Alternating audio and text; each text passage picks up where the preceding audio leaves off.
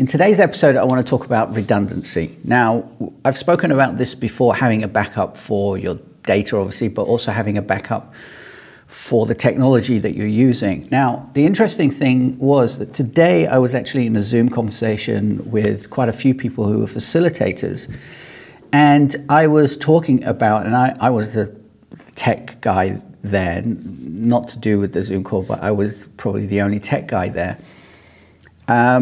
And I actually asked a question about redundancy and what kind of backups you have. And the reason why I came up was because somebody else kept disconnecting and freezing. The Zoom kept freezing. So the idea of having a backup for redundancy for the technology you use is really, really important at the moment, especially if you're doing workshops or anything via Zoom. If you're having a conversation, quite an important conversation, one-to-one or one-to-many, it's still very important to actually have all your technology ready and have a backup for it, just in case something happens.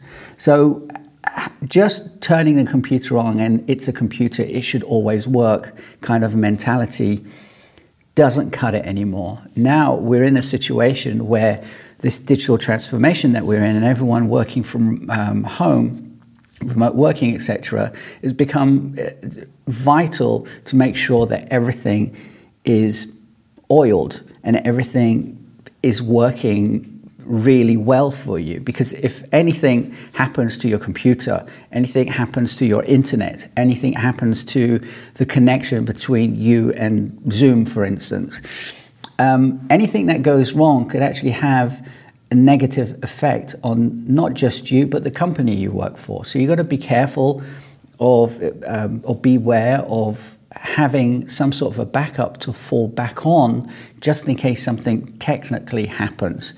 Because if you're in a Zoom call and things, I mean, it must have happened to you, it happens to everybody. You're in a Zoom call and someone freezes and you just don't hear the whole sentence or the whole paragraph, whatever, and you get annoyed. So what's important in a call is the audio, not necessarily the video, depending on obviously what you're doing. But generally, audio is way more important than video is. If the video sucks, doesn't matter what you're seeing, it makes no sense.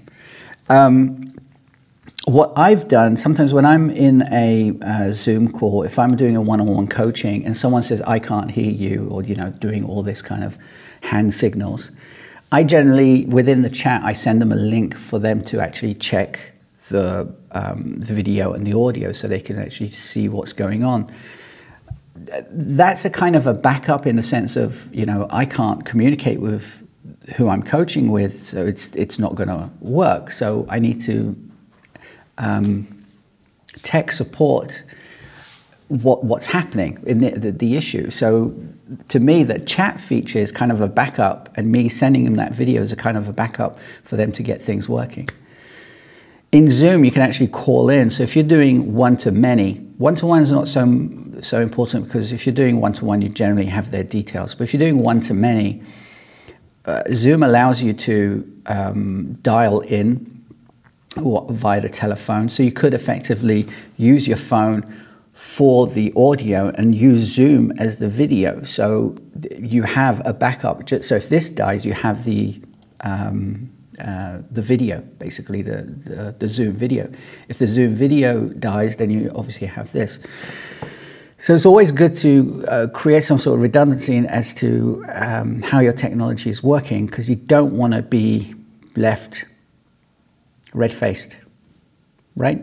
Anyway, that's the episode today. Sorry it's late. The sun keeps going up and down, and I've got to do it a bit later.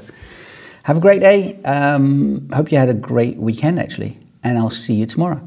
As always, keep it simple, keep it calm. See you later. Ciao.